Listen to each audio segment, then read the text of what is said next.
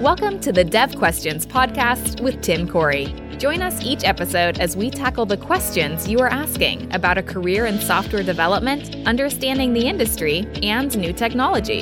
If you're just starting out or you want to grow stronger as a developer, this is the place to get your questions answered. Now, here's your host, expert developer and online educator, Tim Corey. How do I deal with overthinking? How do I get past the analysis paralysis? This is a great question that came from a suggestion site recently, and I want to answer on today's episode of Dev Questions. Now, if you have a question that you want to get answered, go to suggestions.imtimcorey.com and leave your question there. Hopefully, you'll see your question answered on a future episode of Dev Questions.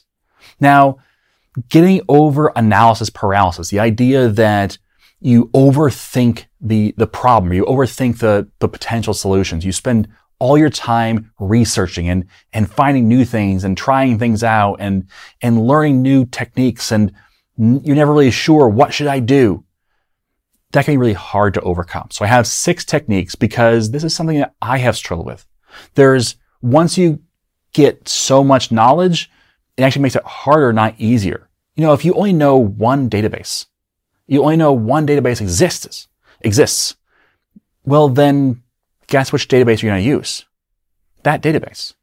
But when you have 12 that you know of and 12 you've tried before, which one do you choose? Oh no, you're going to spend all your time working through which way do I go, this way or that way. There's 6 ways you can help make this decision easier. So let's talk through them. Number 1, practice. Practice making decisions. This is an important part of just about anything, but the more you get used to just making a decision, the better. Try with things that don't matter, okay? So let's say you're driving home from a baseball game and it's late and you haven't had food yet, you're going to grab some fast food. Which place do you go? Do you want to go to McDonald's, Burger King, or Taco Bell?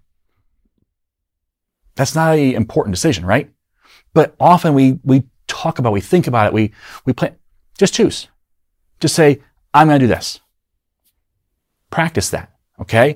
With other decisions that don't really matter that much. Am I going to go for a run or a bike ride? Just choose. Work on that and say, you know what? I'm just going to choose. And maybe even practice the idea of, I'm going to flip a coin and just do that. But work on practicing making decisions. When you have different choices that aren't really necessarily a big impact overall, make the decision, which one should I do, by being quick about it and saying, you know what, I'm just going to do this, and stick with it. So that practice will help you as you get to bigger decisions, be able to more quickly make decisions and not get so stuck. But okay, that's good to say, right? But at some point you have to figure out, how to make the right decision. So just practicing making decisions, what if I make the wrong one? All right. So let's talk through the other ways that we can help make these decisions easier. So number 2, establish a time frame for a decision. If it's a small decision, let's say you're at a team meeting and you're figuring out, do we want to have the red tablecloth or the blue tablecloth? Maybe you're going to have a booth for, some kind of trade show. And you're going to have a tablecloth on your table. Should it be red or should it be blue? Well, that's a small decision. So you say, you know what? We're going to spend 5 minutes. And at the end of 5 minutes, we will make a decision. But some things are a little bigger. Choosing a database. That's a bigger decision. So say, you know what? I'm going to spend 3 days. That's my time frame. 3 days that I can spend looking at different options, making choices, figuring out which ones are best, practicing things, trying out different databases. But at the end of 3 days, I'm going to make a decision. So you kind of release yourself to not feel bad taking time, but at the same time, you give yourself that end date where you say, you know what? I'm not going beyond Wednesday. So I have to start making a decision. It kind of forces you into that, okay, this one. And you make that choice. Okay, so establish a time frame for your decision. The bigger the decision, the larger the time frame, but don't make them very large. Don't make them years.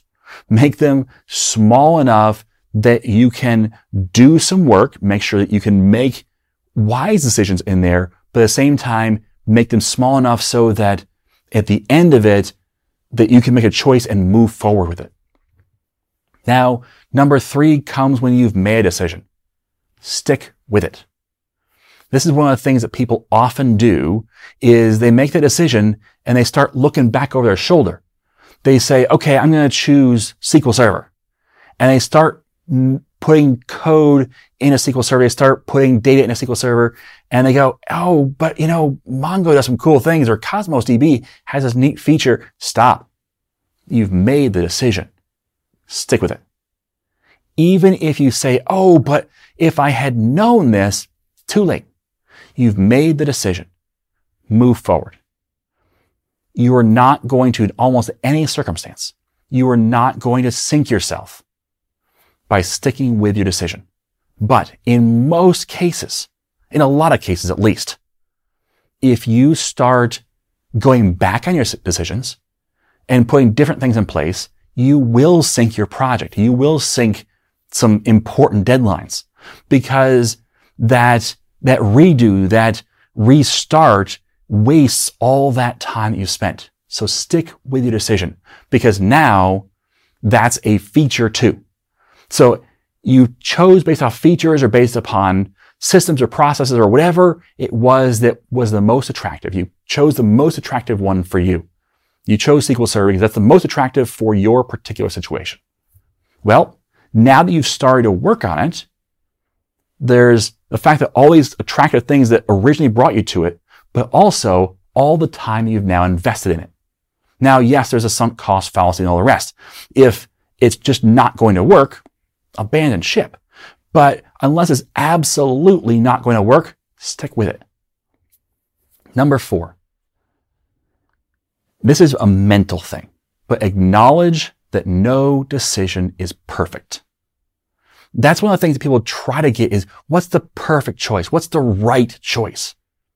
No decision is perfect. So if you acknowledge that, if you let yourself believe that no matter what decision you make, it won't be perfect, then it's okay there's some flaws to it. You made your best choice possible.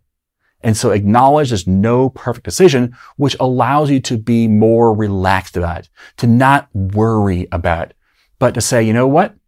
I made the right choice because it was based on the information I had. This is the decision I made, and it's not going to be perfect, but it was the best I could do. Number 5, make a better choice for next time, not this time. So you're going to find out, oh, there's a flaw. Oh, I didn't know about. Cool. Write it down. Keep a note of it. Not for this time. Okay? Don't beat yourself up about this time. Learn for next time. Because what you get to do is say, you know what? I didn't know that when I made the choice. And yeah, it would have been great to know that back then, but I didn't. And I can't change the fact that I didn't know that. I can't change the fact that we've gone this direction. So I made the best choice I could under the circumstances. Next time, I'll make an even better choice. That way it allows you to relax, allows you to grow for next time, and allows you not to get overly anxious about the choice you've made. And then number 6, celebrate your successes. Celebrate when that thing launches, when the database is up and running. Celebrate it. You will spot all the flaws. You will know all the problems. You will say, oh, but you know what? It probably could have been done in half the time if I had just done this. Don't focus on the flaws. Focus on the success. Because you know what? If you had spent twice the time making the decision, it wouldn't be done now. And you don't know what flaws you would have found going the other route. But what you do know is you're currently successful. It's currently running. It's currently working. You are able to get something in place. Celebrate that success. If you focus on the success rather than on the failure, you will be much more confident going forward in the future. So those are the kind of 6 techniques that I work through when looking at a project where I need to analyze something, figure out the best choice. Because honestly, when we think about best, we equate best with perfect, and those are not the same thing. You gotta let go of perfect and figure out what the best choice is based upon what you know. And so these 6 techniques of practice, establishing a time frame for the decision, sticking with your decision, acknowledging there's no perfect decision, making a better choice for next time, not this time, and celebrating the success will really help teach you, get you in the habit of train your brain to make good decisions and make even better ones for next time. And that snowball effect, because now you're practicing it, that snowball effect will allow you to make more and more good decisions and in a quicker manner. I have made a lot of decisions as a small business owner. And you know what? I've learned to make decisions faster because when I think about it, when I plan for it, when I spend all this time, I can spend years, and I can spend years planning the perfect thing. Just tonight, I sent something to my team where I said, you know what? We're going to do this. And I put together a little system. I purchased a product. I got it set up and said, here, it's not perfect. It's not going to be. I want to launch next week. And the reason why is because I could spend a year finding the perfect thing. We've already spent months with it's on our back burner. We want to get this done, but we need to spend some time on it. We need to make sure it's the right one. We need to look around. Nope.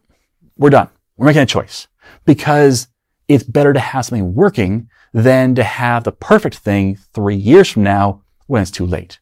So work on making those decisions, work on these techniques so you can have better and better decision-making process, so you can have a more rapid decision-making process, and so that you can have further and more success because of your practice at making good decisions in a timely manner. Okay? So that's my advice. Thanks for listening. And as always, I am Tim Corey. Thank you for joining us for this episode of Dev Questions. Tim is committed to making it easier for you to become a developer. If you would like to help make more content like this possible, please like, subscribe, rate, and share Dev Questions. You can also send your questions to questions@IamTimCorey.com. Until next time, remember, you are too smart and your time too valuable to waste it making all the mistakes Tim did. When you're ready to learn to think and code like a professional developer, head over to IamTimCorey.com and enroll in a course.